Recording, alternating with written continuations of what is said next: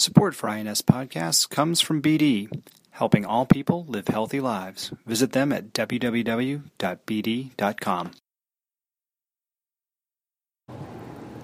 Hi, welcome to another podcast episode from the Infusion Nurses Society. I'm Michelle Barrett. I am the nurse educator with the Infusion Nurses Society.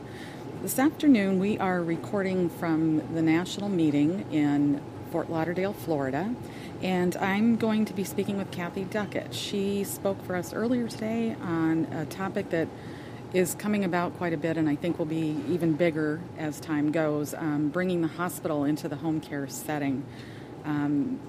Kathy, welcome. Thank you for joining us. It was a great program this morning. Thank you. I really had a good time presenting it. Thank you. Good, great. Can you tell us some of your background, how you got involved in what you're doing? Sure. I've been a home health care nurse for over 30 years. I've done everything from carry the bag on the street in Detroit and then into Los Angeles. And I've been a nursing supervisor, clinical director, regional director. I've had for-profit, not-for-profit, infusion-based home health agencies. Pretty much have done it all in home care. And in the last 10 or 15 years, I've really been focusing on the use of technology in home care to provide better care for our patients. So I have my own consulting business now, and I specialize in home health care and especially integrating technology into the care that we provide our patients. And that's really become very big over the last few years. Telenursing, really, not even having the nurse in the home, but the patient can still communicate and let them know what's going on. Right, and the use of remote monitoring to manage these chronic care patients in the home and augment the care that the home health care nurse can provide to teach patients. The goal is, of course, to teach patients to become independent in their own care. Self-management is empowerment. That's the thing nowadays, right? Yeah, we really recognize that. Patients need that. And one of the initiatives, if you will, is the readmission part of patients in the home or long-term care going back in, that we really want to decrease that and prevent it as much as we can. And is that kind of the premise of the hospital in the home setting? Yes, the idea of hospital at home is to provide an environment, to provide inpatient care, inpatient care level in a home care setting. Johns Hopkins is the one that initiated the model that I talked about today for the most part. And they did this back in the 90s, and what they were looking at was the Affordable Care Act with the triple aim of decreasing cost, improving overall population health, and then improving the quality of care for the individual patient. And they thought and they looked at the Institute of Medicine study To Err Is Human and looked at the fact that 44,000 people died yearly in the hospital because of medical errors. So the idea is if we can keep people out of the hospital, they actually do better. But we need the level of the care that hospitals can provide. So how much of that can we bring and put into a home situation? So they developed this hospital at home program, and what they found was that there was a 32% decrease in cost. Patient satisfaction was much better, quality of life improved, and patient and caregiver stress decreased. There was a decrease in delirium in patients, and from I think I said 24% to 9%. The patients, of course, they're in their own environment. Their sleep schedule isn't as interrupted. With decreasing dementia and delirium in the hospital, then you have a decreased need for sedation. Decreased need for sedation, then you have a decrease of the side effects from sedation. Sedation with elderly people, which is increasing hallucinations and increasing agitation, which causes them to get more medication. It's a terrible revolving door. And so when they're in their home environment, they wake up, they see everything they know. There's less dementia, less difficulty with that. And then, of course, in home care, we're not really interrupting their sleep-wake cycle because it's on our time. In the hospitals, everything's done on our time, right? And in home care and in home, we're much more aware of what the patient's cycle is and trying to figure out how to, from a clinical perspective, meet the needs of the patient, but also from a social perspective and a ADL perspective, how to meet the patient's needs. So the hospital at home program really takes patients that could be treated at home with a high-tech infusion and support and moves them out of the situation. It's not for everything, though. It's the diagnoses that are the most prevalent are heart failure, community-based pneumonia, exacerbations of COPD, and cellulitis. Okay. Those are the disease processes. There's a lot of other patient selection criteria, but when you're looking at, well, what kind of patients would be eligible, those are the kind. Now, if they need ICU, CCU level of care, they're going to be in the hospital. Okay. We're not going to do that in the home. Okay, so that's, a lot of times people will think hospital, and that's the first thing that pops into their head is these critically ill type patients. That's not what we're talking about. No, we're talking about the patient that's on the med-surg floor. Okay. That the heart failure patient that's really congested and needs to come in and needs to be observed, but needs IV Lasix and needs to be receive maybe hydration with some IV Lasix, and because maybe there might be some other issues going on as well, or the COPDer who's just really the exacerbation is severe, so now they're in the hospital and they're getting nebulizer treatments, and they can be if we can bring that at home, then we can do that at home. But if they need ICU, they need CCU, they need to be in the hospital. Sure. So with those being the type of diagnosis, we're looking at a certain population of patients. We're not talking about, for the most part, younger people, unless they'd have some kind of chronic illness. Would they qualify? Yes, absolutely. It's not age dependent. Okay. It's really not age dependent. You can have a 29-year-old with heart failure. You can have a 95-year-old with heart failure, right? Okay. It's really much more dependent in terms of the patient situation, the patient's diagnoses, the comorbidities. So you look at, is there an available, able, and willing caregiver? Is the patient on their own? Now, the Johns Hopkins model, approximately 30% of the patients live alone, but that means the vast majority of them don't. And so you really, when you think about what do we do for patients when they're in the hospital, it's not 24-hour care. Exactly. But it's 24-hour availability for care. Yes. So with intervals that we are absolutely providing care. And so if you think about taking that model to home, then you have to think, what kind of care does that patient need? Now, they may need continuous nursing care because of the level of care required, the frequency of the infusions, the stability of the line. There might be some things that say, we need RNs in this home 24/7. But what you might really end up needing is one shift of RNs or one shift of LPNs, and then the caregiver could come in, but then you want the aides at night so the caregiver can sleep. Get a break. Right. So you can really morph the model depending on what the patient needs, the availability, willingness of the caregiver. We talk about this a lot in home care, that it's really those three things together: available, able, and willing. So available means that they are there when you need them to be there, and actually physically present.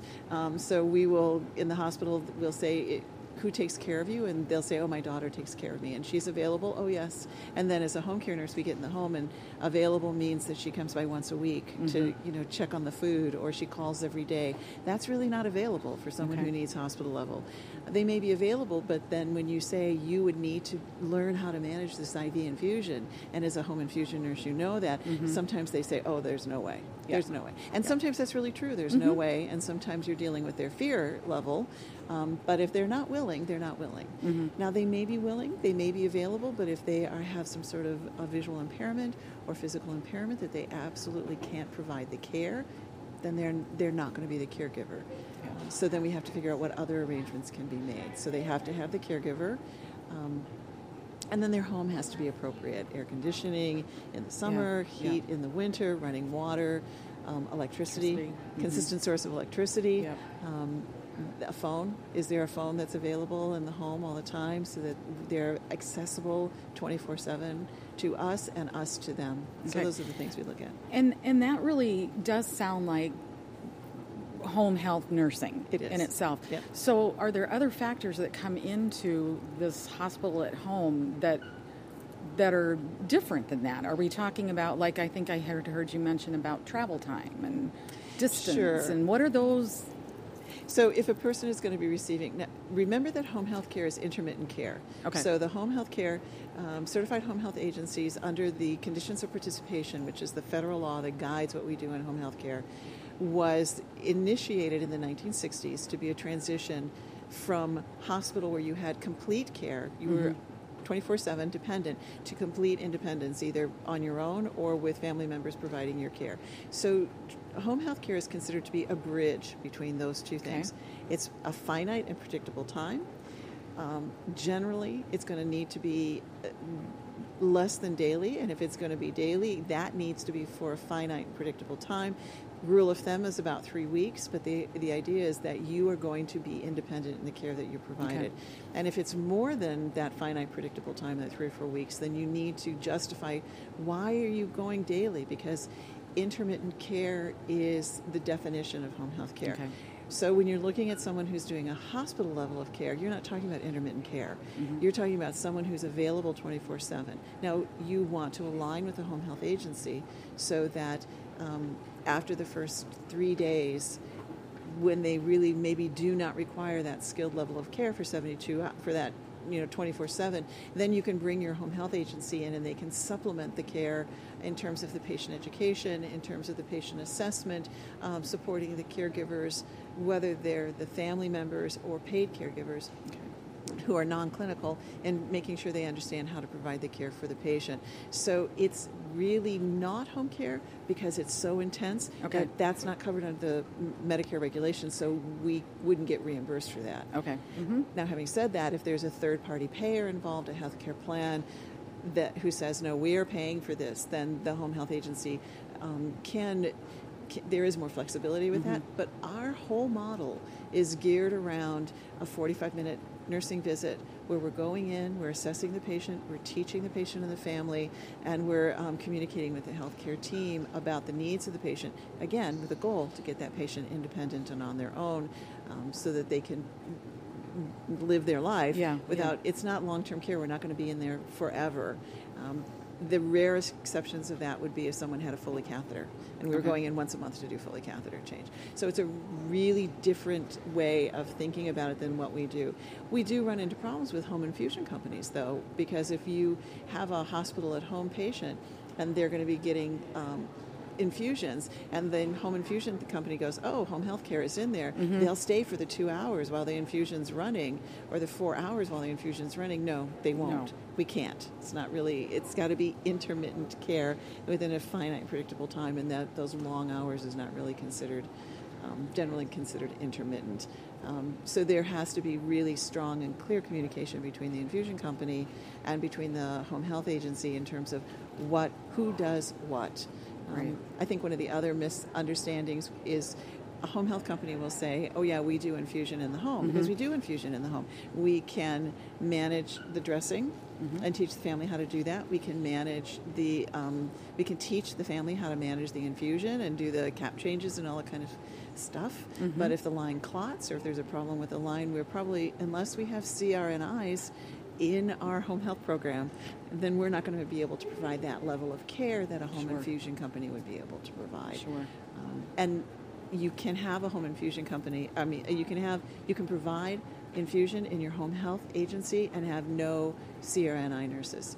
So I think that's really an important distinction that, especially this audience would really need to know. So those, again, ask the home health agency that you're going to be working with when they talk about, yes, we provide infusion care, what does that mean and what are the limitations? Now, are there hospitals that have programs that go into the home?